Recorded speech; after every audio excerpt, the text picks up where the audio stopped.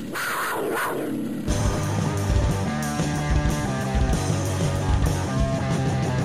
have a Huberdeau-Barkov combination. This could get interesting.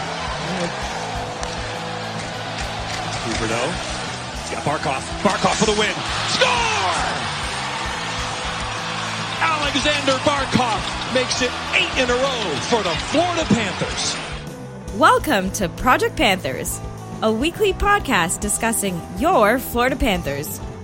Now, here's your host, Brunswick. What a week, what a week. I'm your host, Brunswick. The show is Project Panthers, and oh boy, what a week it has been in Panthers territory. If you're hearing the sound of my voice, that means you found me on YouTube, Spotify, Apple Podcasts, or any other major podcast platform out there on the World Wide Web by searching Project Panthers. And remember to follow us on Twitter, Instagram, and Facebook, also by searching Project Panthers. We actually had our best week in listenership ever last week, so thank you so much for making that happen. Without you listeners, none of this is possible, so thank you very much. The Cats, the winning streak is over. They're still sitting at a very respectable 8-0-1. They're still on top of the entire league. Quite the news cycle for the Panthers and Pantherland during this week. Former head coach Joel Quenneville stepped down. Andrew Brunette took over. And on top of that, the team is trying to win games. So let's see just how they got to that 8-0-1 record. And I got to confess, before Game 5 versus the Flyers, I didn't get to watch this game with my full attention. As my wife and I, we were moving into our new home. So the entire weekend was spent moving and unpacking. And I did my best to pay attention and make mental notes. So please do not rake me over the coals for this one. Bobrovsky was in the goal for this one after picking up his 300th win in his last appearance. And the Panthers, they get their first look at former Florida Panther Keith Yandle in a Flyers jersey. Sonk. First thing I'll say is that the Flyers, first thing I noticed, very first thing right off the bat, they're noticeably better at moving the puck from their own zone this season. I didn't watch a lot of them last year, but in previous seasons, the Flyers, they've struggled with foot speed and puck control from their back end. The additions of Ristolainen and Yandle, they should help with moving the puck up the ice for sure. And Ryan Ellis is another name that was acquired last year from the Predators. He's been battling some injuries early on at the start of the year, but he will definitely help them in that regard as well throughout the year. With exactly 3 minutes left in the first period of this game, though, the Cats, they get on a power play. It takes less than 5 seconds to click as Ekblad finds Huberdeau on the sideboards after a nice little face-off win. Huberdeau just winds up his wrister and blows it past Carter Hart. Patty Hornquist in front with the screen definitely helped that puck get past Carter Hart. Panthers take a 1-0 lead into the dressing room, but less than 5 minutes into the second, the Flyers, they get their own man advantage. And they also capitalize on this one when Captain Claude Giroux tees up from the top of the circle and blasts it over Bob's right shoulder to tie the game at 1. Cats got caught with 3 men on one side of the ice, 2 of those being Barkov and Lundell. This left Giroux wide open on the far side of the ice with all the time in the world to take a shot, and Claude's teammates, they did a good job getting in front of the Bob. There's not much you can do on that one. Special teams was definitely the story for most of this game, and the Cats, they were on the wrong end of this one again. Sam Reinhart on a Panthers power play. He gets stripped of the puck at the Flyers' blue line. Everyone on the Cats is moving the wrong direction except Cam Atkinson on the Flyers. He's going the other way. And we all know he's got serious wheels on him last year watching him against Columbus 8 times, right? He breaks in all alone on Bobrovsky from center ice, former teammates. He beats him 5-0 with a move I'm sure he's beaten him with in practice many times before. Flyers take the 2-1 lead. This is not a great play from Rhino. But honestly, these kind of things happen. And with a high-geared offense like this where everyone's trying to go at all times, especially on a power play, this is inevitable. Like Thanos. Inevitable. Bob comes up huge on a Flyers power play late in the second period. Makes a couple of massive stops. Keeps the lead to 1. And thank goodness he did, because as the period winds down, under 30 seconds to go, Mackenzie Weegar, he breaks into the Flyers zone, tosses a backhander towards the net, and Owen Tippett is Johnny on the spot on the back door. Puck gets in past a sprawling Carter Hart to tie the game at 2. They looked at this goal for a second to see if there was a kicking motion since it went off of Tippett's skate, but it's a good goal tie game.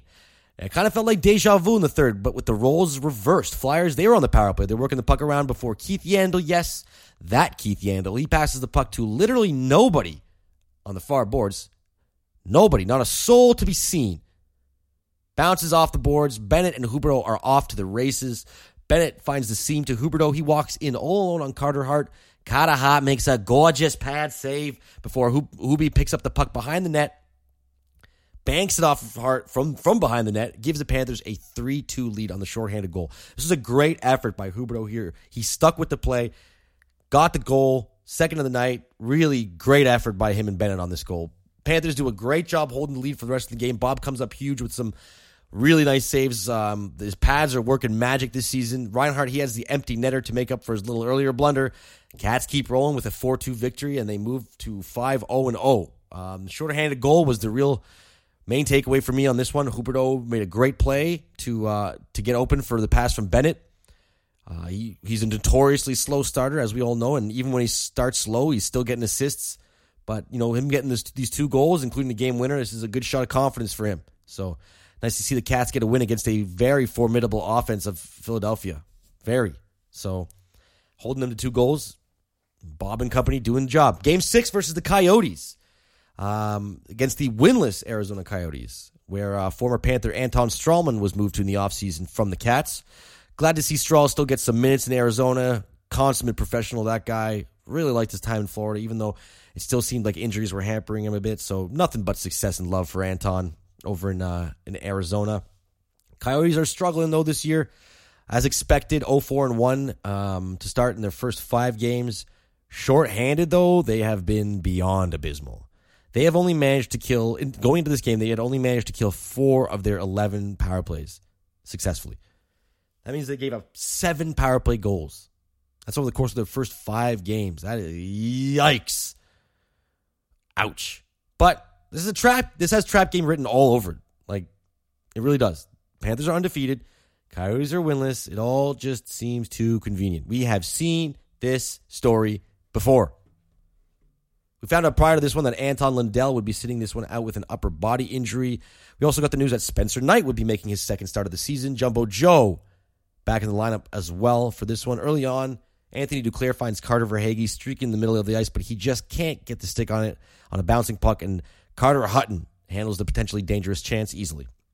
Cats playing some tight defense to start this one, as the Coyotes had their first shot attempt at the 5:30 mark of the period. So almost 15 minutes into the game, the Coyotes had their first shot on goal.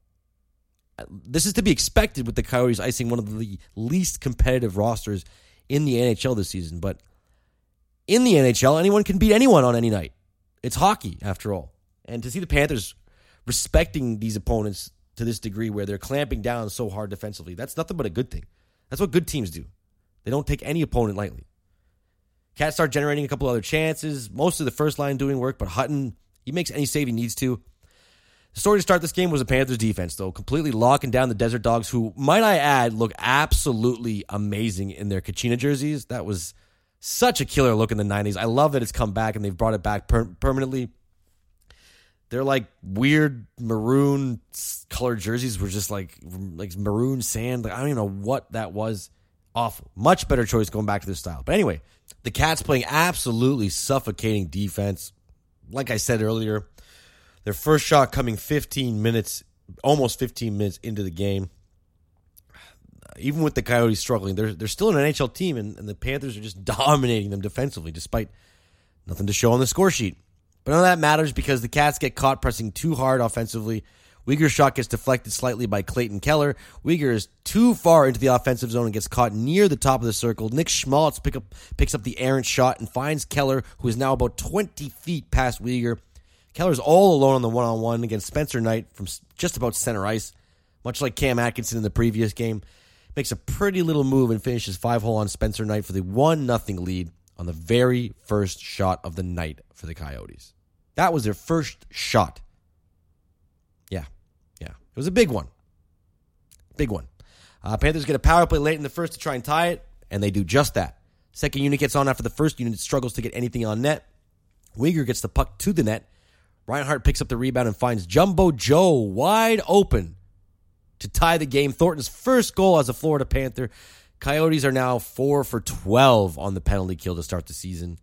Period ends 1-1 despite the Panthers leading in the shot advantage 11-1. That's right, 11-1 was the shot advantage. At the start of the second, Carl Vejmelka is in goal for the Coyotes as Carter Hutton. He leaves the game with a lower body injury. Vejmelka in his rookie season, just like Spencer Knight, so a couple of newbies facing off to finish this game. A little over 5 minutes into the second, Hornquist finds Brandon Montour on the far side of the Coyotes' net. One times the pass into Hutton. The puck bounces around the front of the net before Frank the Tank Vetrano gets his stick on the puck and beats Hutton for the 2-1 lead. Montour gets his second assist of the night on Frank Vetrano's first goal of the season. You could see the monkey jump off his back after he scored this one. Hopefully that starts a trend for the ever so streaky Vetrano. Just under 10 minutes to go, and Radko Gudas throws a hard hit on Coyotes defenseman Connor Timmins. Timmins goes down flat, like immediately. He seems to favor his knee. Ryan Zingle does not appreciate that, so he jumps in and challenges the Butcher to a fight. They go at it, and Zingle gets the extra 2 minutes for instigating. This was a real hard hit. I don't think it was dirty. I don't think it was anything malicious. Gudas is just a big guy, and Timmins seemed to have just the wrong part of his body facing the hit, and it just happened. It's one of those hockey plays, unfortunately. On that ensuing power play, though, Aaron Ekblad tees up a point shot and blasts past Vejmelka for the 3-1 Panthers lead. And their second power play goal of the night. I have talked about the Coyotes' penalty kill. I don't need to beat a dead horse. It is bad. It is really, really bad. Third period starts really chippy. Coyotes showing a bit of their physicality in this one. Panthers are there to match them, though. They are a big team, and it shows. They are not afraid to throw the body around. And Coyotes are doing that, and so are the Panthers. 7 minutes in, Huberdeau finds himself on a 2-on-0 with Sir Samuel of House Bennett. And Bennett takes the pass from Hubie and sends it right back to him. Tic-tac, tic-tac, tic-tac. This completely fools rookie Vejmelka. Huberdeau taps in the easy goal for his third goal in 2 games. 4-1 Panthers. Just total domination at this point by the Cats, out-shooting the Coyotes 34-13 within 10 minutes to go in the third period. Just a suffocating, dominating game from the Panthers. But, what's that? A little bit of life. A little bit of life from the Coyotes with under 10 minutes to go as Liam O'Brien gets a pass from Christian Fisher, and the Halifax and Nova Scotia-born winger picks the corner just over Knight's shoulder for his second career NHL goal. This was a laser-targeted shot. I think the only person that saw this spot was O'Brien, and he nailed it. It was mwah. I rarely give that much love to a opposition's goal, but oh my, it was a beautiful shot. And I hope he didn't walk away from the game after that goal, because just 34 seconds later, Ilya Lyubushkin, he finds a wide open Phil Kessel after Connaughton overcommitted to him trying to play Lyubushkin. Kessel is by himself by a long shot. He fakes backhand, goes forehand, beats Knight, and suddenly this dominating performance by the Panthers is only a 1-goal game. And this is what I meant when I said you need to respect your opponent every night. And they did for about 50 minutes. They got a 4-1 lead, and they took their foot off the gas. And this is what it was. But the Desert Dogs, they did not stop there. All credit to the Panthers, though. They ramped up their game, and they were there to manage or to match that intensity. And they survived the onslaught of pressure coming from the Coyotes. Spencer Knight, he made a couple of big saves down the stretch, including a nice save on Phil the Thrill Kessel.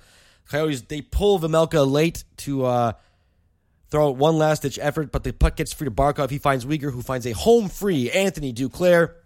Duke scores the insurance goal, second empty netter of the year. Panthers win 5-3. Spencer Knight with his 6th straight win to start his career.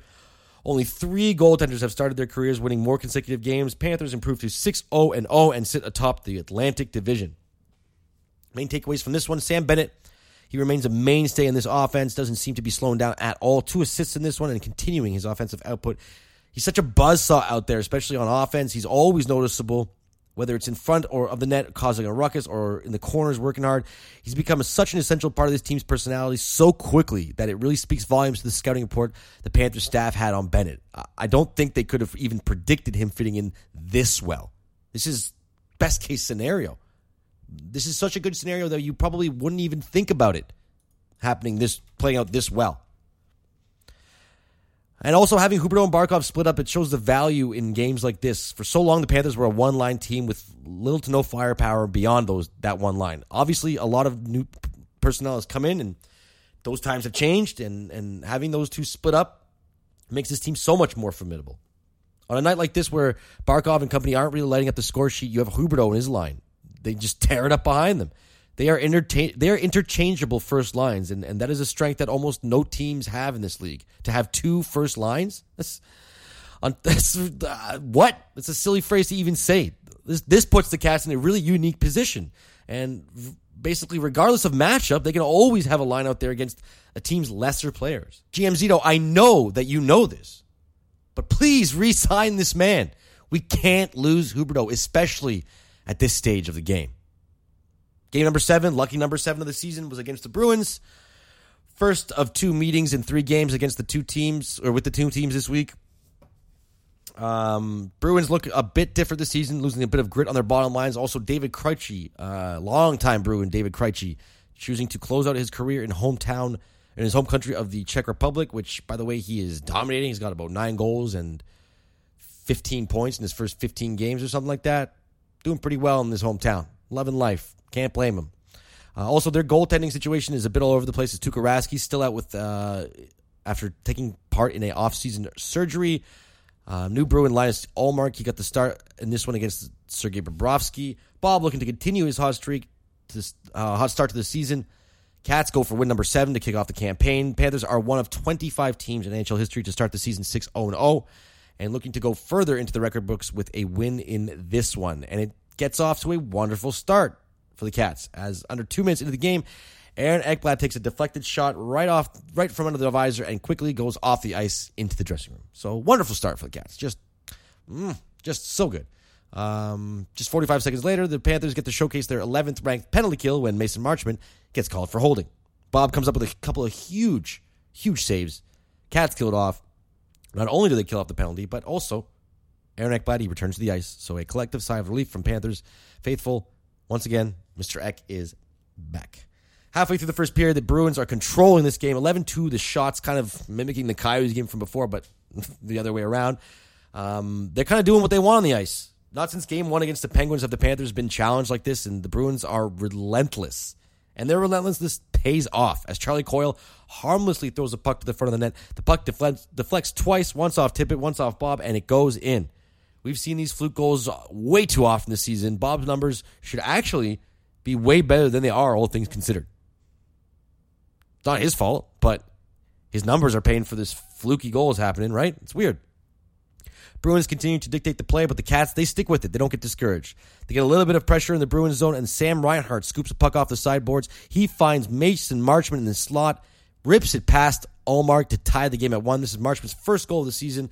Reinhart extends his point streak to 5 games. Later on, Taylor Hall, he turns on a dime to get away from Bennett behind the Panthers net and feeds to Stanichka. But Bobrovsky, he's there in great positioning to square up the shot and rob the Windsor, Ontario-born forward. This is position that we did not see from Bob before this season. He's big in his net. He's oozing confidence right now. When a goalie with his style is challenging players with confidence, he's going to look gigantic to you in net at center ice or at ice level. They look like a bus out there when they're challenging you like that. If you're a player facing Bob and he's coming at you like this, the net looks puny to you. There's nothing to shoot at. Bob's leaning into his strengths again, and he believes in himself enough that he's executing at the highest level we've seen in a Panthers jersey. Panthers come out much better to start the second period. Bennett and Huberdeau both missed the net on a couple of chances, and Ullmark got caught out of position, but less than a minute after that, Sam Reinhart throws the puck in front. Eetu Luostarinen, he is there. Puck hits his knee, taps it in, goes in. Easy goal, number 1 of the season for him. Reinhart and Forsling, they get the 2 assists. 2-point nights for both of them. Forsling now with 6 assists in his first 7 games to start the season. Bruins come right back, but Bob robs Brad Marchand with a kick save to keep the Cats ahead. Joe Thornton takes a cross-checking penalty, but on the PK, Huberdeau and Bennett for the second straight night find themselves on a 2-on-0. They draw a penalty in the process, but they fail to score on this glorious opportunity. So, the tic-tac-toe didn't work so much this time. It's okay. Can't win them all. Panthers, they look like a totally different team in this period, though. Bruins not doing so much for most of this period. They get outshot 14-2 before they come alive with about 3 minutes left to go. They fail to score, though, and the Cats still manage to take a 2-1 lead into the third period. Now the Cats, they enter this third period as the highest scoring third period team in the league, but the Bruins shut the Cats down and going back to their game plan from the first period. Very suffocating, very relentless pressure, constant. Seems to work against this Panthers team. Bruins, they pull Ullmark with about 3 minutes to go, but the Panthers, they do a great job of clogging up the shooting lanes and covering their man. They're really good with that when the other team has their opposition out goaltender pulled and they have the extra man there. They do a really good job of having their sticks in lanes and being active on the ice instead of just being stationary pylons to work around. Bobrovsky, he made a couple of big saves at the end. Owen Tippett cements the victory with the empty net. The Panthers become the 14th team in NHL history to win their first 7 straight games. Main takeaways from this one: Bobrovsky, he stoned the Bruins time after time in this one again. They were all over them in the first, and Bob stood tall for the win. He's playing like a Vezina candidate. Like an actual Vezina candidate. His numbers are insane right now. He's got a save percentage above 940 and a goals against average below 2 right now. I mean, we were hoping, I remember last year being happy that Bob finished with a save percentage above 900 last season. I was just happy with that. So to see this kind of improvement from him, real special. And the third line, they stepped up big. Reinhart, he created tons of chances. He's been dropped down to the third line. Some might think of that as a demotion, but I think it just gives him a chance to play against lesser players and show his skills. You know, he created chance after chance tonight. They were all buzzing around all evening. The depth of this team is really shown in games like this where you have Sam Reinhart playing on your third line, and the other 2 lines aren't killing it so much, but your third line is now killing it. So we've seen 3 consecutive games where the first line was huge, the second line was huge, and now the third line is huge. So can't say enough about this team's depth. You really can't. I just wanted to throw in a disclaimer. I will now be talking about the sexual assault charges laid against former Chicago Blackhawks video coach Brad Aldrich and the investigation that came to light this week. So if you are one of those people that is affected by this sort of discussion and it's difficult for you to hear, please jump ahead about 5 minutes from this disclaimer. I will be back to talking about the team and how it affects the team and how the team can progress going forward. So please, if you need to jump ahead about 5 minutes, that'll clear you of any of this discussion. Now, before the Bruins game, there was some significant news that had dropped in the NHL. On Tuesday, the investigation out of the sexual harassment lawsuit filed against the Blackhawks was made public. In this investigation, Coach Joel Quenneville, who was the head coach at the time of the Chicago Blackhawks when this alleged assault took place, was mentioned numerous times in the report and under some quite damning circumstances. If you're not familiar with what happened in this case, former Chicago Blackhawks video coach Brad Aldrich assaulted a Blackhawks player who we now know to be former 11th overall draft pick Kyle Beach somewhere around May 8th or 9th, 2010. The victim claims the encounter was entirely non-consensual, and according to the report, Aldrich told Beach that he would never play in the NHL or walk again if he didn't, and I quote, act like he enjoyed the sexual encounter, end quote. Aldrich proceeded to force himself onto Beach.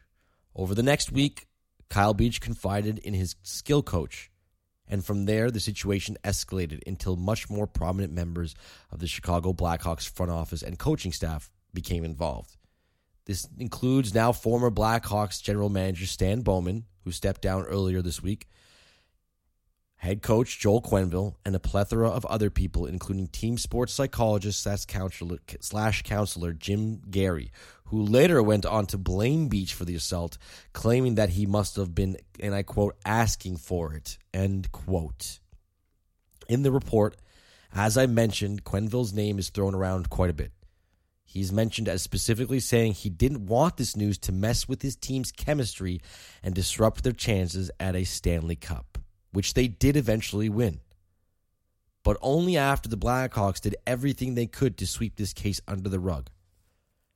Not a soul in that organization came to this 20-year-old's aid, and it's sickening to think about.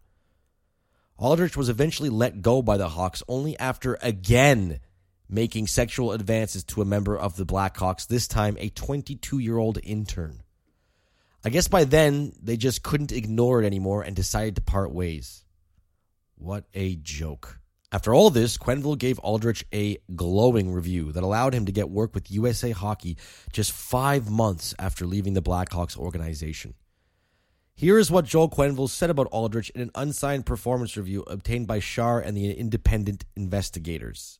And I quote, "Brad did a great job to accommodate the coaches preparing for staff meetings and their everyday needs.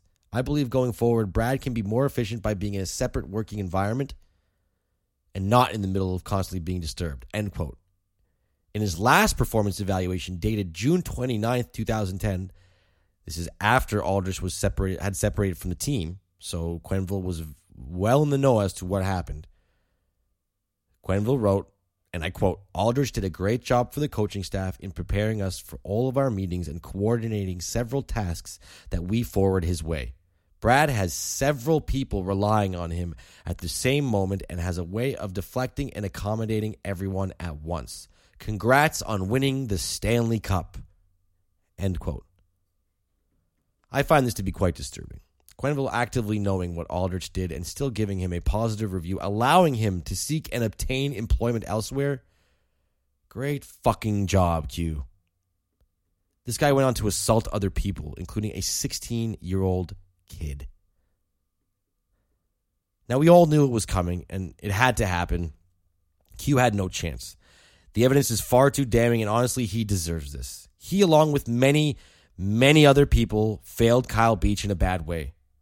It is a shame he put winning over something like this. He coaches a team of what is supposed to be professional athletes, so they should be able to act professionally if something as heinous as this came out about one of their coaches and what he did to a fellow teammate.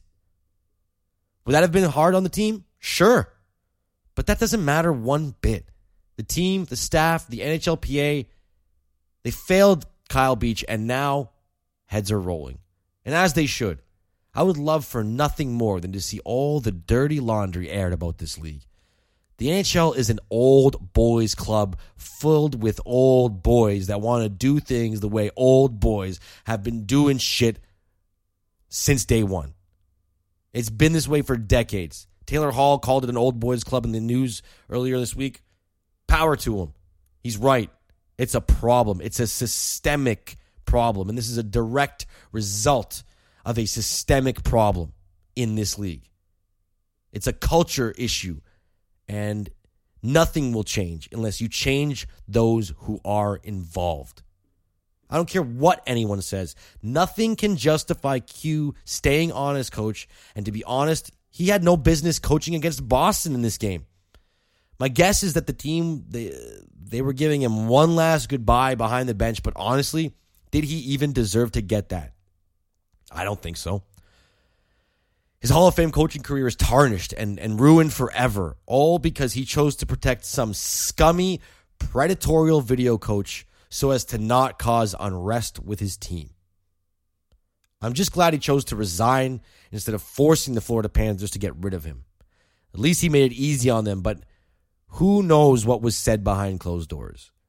My thoughts go out to Kyle Beach and honestly any other victims of sexual assault. Events like this just to continue to bring to light the fact that we, as a society, haven't caught up everywhere. Some places are still living in the dark ages where victim blaming and covering things up is the only answer they know. I have nothing but respect for Kyle Beach for having the courage to step forward. I can't imagine how difficult that was for him and how difficult this entire experience has been.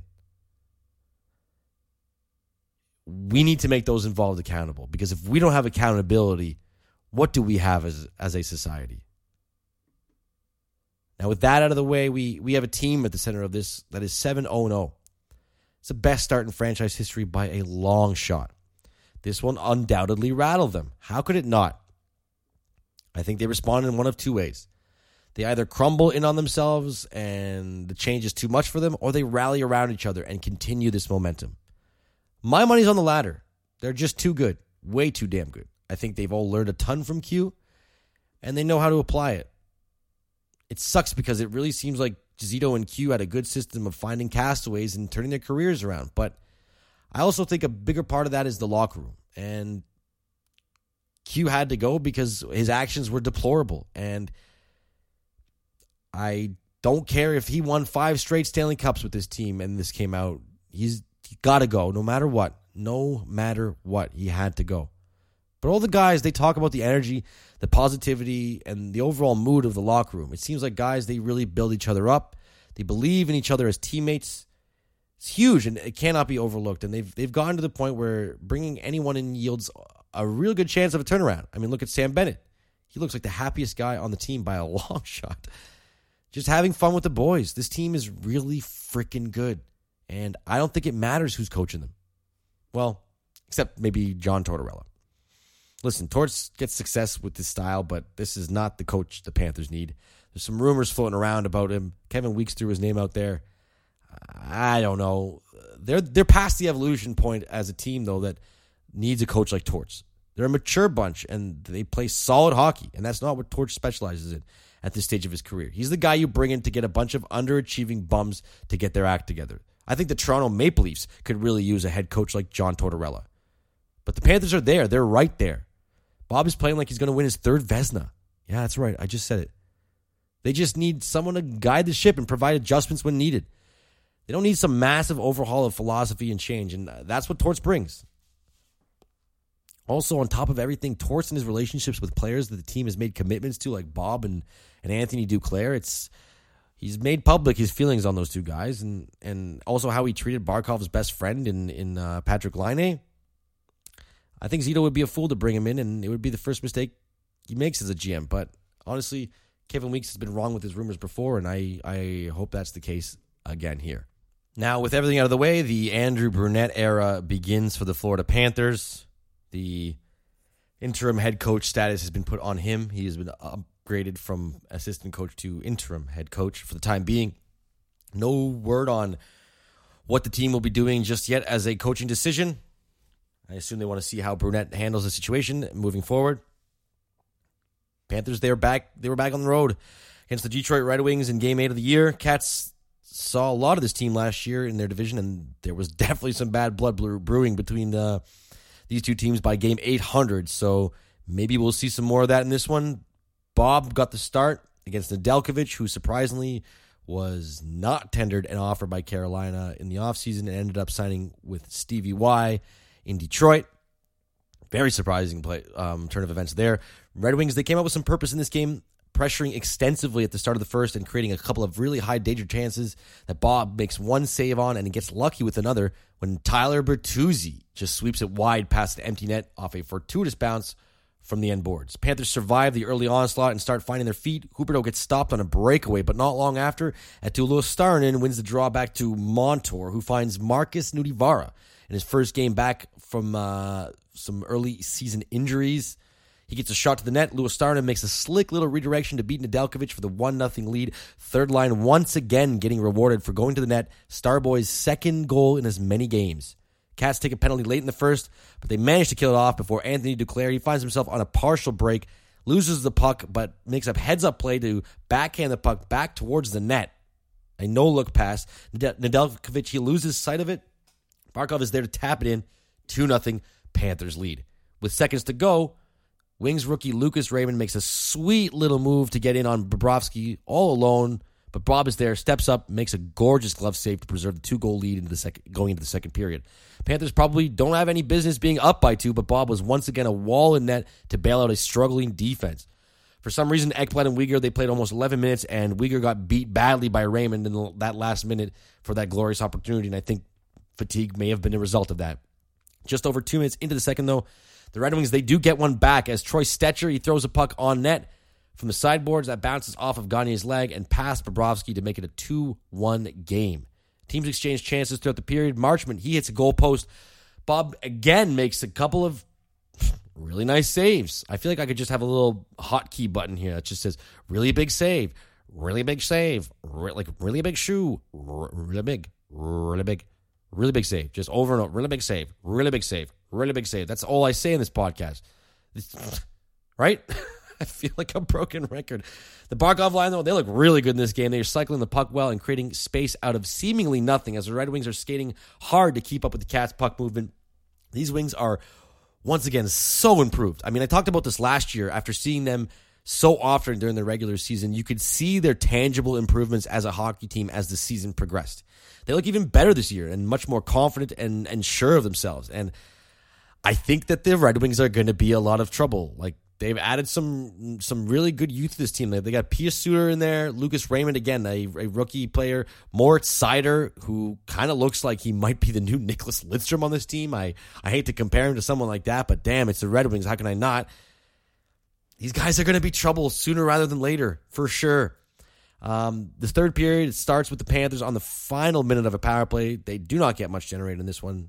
Still struggling a bit with this. They kind of have games where their power play is money, and other games they just look like they're lost out there. This was a strong suit for them last season, so it's not something that they can comfortably fall back on in games when they're struggling to create chances. But honestly, it's not so bad because their defensive play is tighter than it was last year, for sure. But they're going to have to focus on this come playoff time because, as we saw in the playoffs against Tampa Bay, that power play can be a factor. It's not just 5-on-5 hockey that matters in the playoffs anymore. You got to get it done on special teams.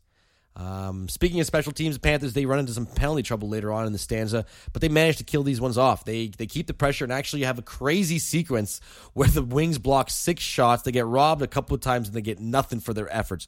John Buccigross on the ESPN broadcast was absolutely losing his mind. It was hilarious and entertaining and wonderful. And I wish we had more of that. Goalie's pretty awesome. We're pretty blessed with a play-by-play guy, but up here in Canada, some of the guys are a little bit more reserved, and I wish we lived in a world where that was sort of old hat, and we had guys kind of doing what Bucci was doing on this broadcast and just injecting some youth into this, the youths.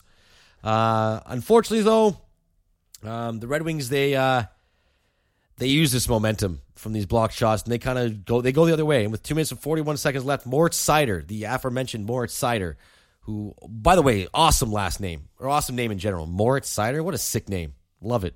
He takes a wrister from the blue line. Pius Suter, also aforementioned, scores his first of the goal of the season on the deflection. Teams exchange some wild chances at the end of the third, but we are off to overtime to decide the winner of this one. OT, it's all Panthers, chance after chance after chance after chance, but they can't finish. Finally, rookie coach Andrew Brunette in his debut game, he makes the obvious choice. He puts Alexander Barkov and Jonathan Huberdeau out there together with Mackenzie Weegar. They come down the ice, and as Weegar put it, he was just a distraction out there for him because Huberdeau makes a sweet little pull-up play, floats the extra sauce, mac and cheese, greasy biscuit over to Barkov. He's streaking to the net. Barkov dekes in a phone booth and backhands it past Nedeljkovic for the sweet little finish and the 3-2 victory. 8 straight wins for the Cats to start the season. Hubie and Barkey are just money 3-on-3, borderline unstoppable. Congrats to Andrew Brunette for his first win as an NHL head coach in his first NHL game as a head coach. Main takeaways in this one: OT does not happen without Bob. He made so many highlight reel saves in this one. Both goalies played great this game. It easily could have been 7-6 by the end of it. I know I sound like a broken record on this podcast again, praising Bob, but how can I not? He's just dominant in all facets. It's the only way he can be beaten right now these days is via deflection or some breakaway or something. He's reading the puck off the stick like never before in a Panthers jersey. And when the time came, the horses got the job done for the Panthers. Third line had a few really good chances, but Brunette throws Huberdeau and Barkov out there. He knows what they can do, and they get it done almost immediately to continue the winning streak, and hopefully they start the path to moving on from the hand that they've been dealt lately and what's been transpiring with the team. And the last game of the month of October for the Cats was in Boston to face the Bruins for the second time this week, looking to extend their winning streak at the start of the season to 9 games. That's right, folks. 9 games. Second time we see Boston this week. This time Boston just a night after defeating the Red Wings in overtime. So it's going to be a little bit more challenging for the Panthers after traveling last night. Linus Ullmark back in net again for the Bruins as Spencer Knight gets back between the pipes for the Panthers. First period, looking for a 7th straight win, by the way, to start his career. First period is mostly Bruins, although the shots were even, but the Bees had the overwhelming amount of quality chances before Charlie Coyle, he takes the puck on the hash marks, rips it top cheese over Knight's shoulder for the 1-0 Bruins lead, less than a minute to go in the first. But the Cats, they bounce back real quickly in the second period. 40 seconds in, Verhaeghe finds Duclair at the Bruins blue line. He makes a nifty little move to get into the center of the ice and risks it past Ullmark to tie the game at 1. Duclair's 6th goal of the season already in just 9 games. He had 10 goals in 43 games last season, so quite the pace for the Pointe-Claire, Quebec-born winger. Thomas Nosek, he gets in alone on Knight just a few minutes after that Panthers goal. He just gets it past Knight's legs, but the young goaltender gets some help from his crease as the snow inside the crease stops the puck from crossing the line. The game remains tied. Whew. Little sigh of relief there. Panthers really took it over in the second period. They dominated the shots and really pestering the Bruins with chances, but Ullmark making save after save to keep the game tied. Cats get a man advantage midway through the third, and they once again click quickly as Ekblad draws a defender to him, finds Huberdeau, who whips a laser over to Barkov, and he one-times it past Ullmark for the 2-1 lead. Ekblad, with his second assist of the night, now has 9 points in 9 games to start the season, by far his most impressive offensive output to start a campaign. Panthers power play looks to sort of be improving after the Yandle area. Again, they're struggling at times. It seems like if they don't score in the first 10 seconds or the last 10 seconds, they're not going to score. So that's just the way the Panthers power play seems to be going. Bruins get a power play of their own, and Patrice Bergeron, he finds Charlie McAvoy streaking into the far side. He scores his first goal of the season, ties the game. Cats got caught puck watching a bit again here, similar to the Giroux play we saw earlier in the week. Just not picking up the extra man, but worse, not even paying attention to him. They can't do this. I don't know why they're focusing so much. This is very noticeable. It was almost the exact same play. Just McAvoy was a little closer to the net. That's it. That goal would prove to be costly as the game went to overtime where nothing was solved. Cats see their first shootout of the year. Charlie Coyle is the only goal scorer of the shootout as Owen Tippett, Alex Barkov, and Jonathan Huberdeau all failed to get a puck past Ullmark. Bruins win 3-2 in the shootout. The winning streak is over. They move to 8-0-1. The point streak continues, but the winning streak is over. Spencer Knight's winning streak to start his career also over. Main takeaways in this one: Ekblad and Weegar, another strong game despite playing almost 30 minutes the night before in Detroit and over 25 minutes in this game. These two are absolute horses, but I can't lie, it concerns me a little bit. We're not even 10 games into the season. These guys are being relied upon quite heavily. Brunette seems to be using them just about as much as Q was, although Q never got them up to like the 29-30 mark like Brunette did in Detroit. Not too much of a change, but I think it highlights this team's need for at least one extra guy on the back end to help alleviate some of this ice time. A defensive responsible player that can be trusted to play against teams' top lines. At this rate, both these guys could be worn down by the time the playoffs come around, and this team has shown that they can't afford to lose Ekblad for any long stretch of time, despite Weegar stepping up so well. It's not that the team isn't good, but you need your best to beat the best in the AHL, and the Panthers, they need both of them to be healthy and ready to go come playoff time. They do. But that's going to do it for me this week, folks. Thank you so much for joining me, Brunswick, for another installment of Project Panthers.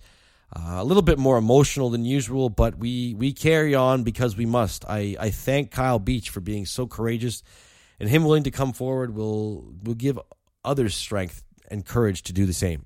I know it will. Please remember to send your questions into projectpantherspod@gmail.com. The Panthers are back in action on Thursday against their old Southeast Division rivals, the Washington Capitals, with the red-hot Alex Ovechkin as he continues his pursuit of the NHL goals record, chasing down Wayne Gretzky. Remember to follow us on Twitter, Facebook, Instagram, all that nonsense by searching Project Panthers. Cats got to keep going. It was a hell of a week, but it's going to keep... The season progresses, so they just got to keep going, put their heads down, and play some good hockey like they have been. I am Brunswick. Thank you once again for joining me on Project Panthers. Have a week.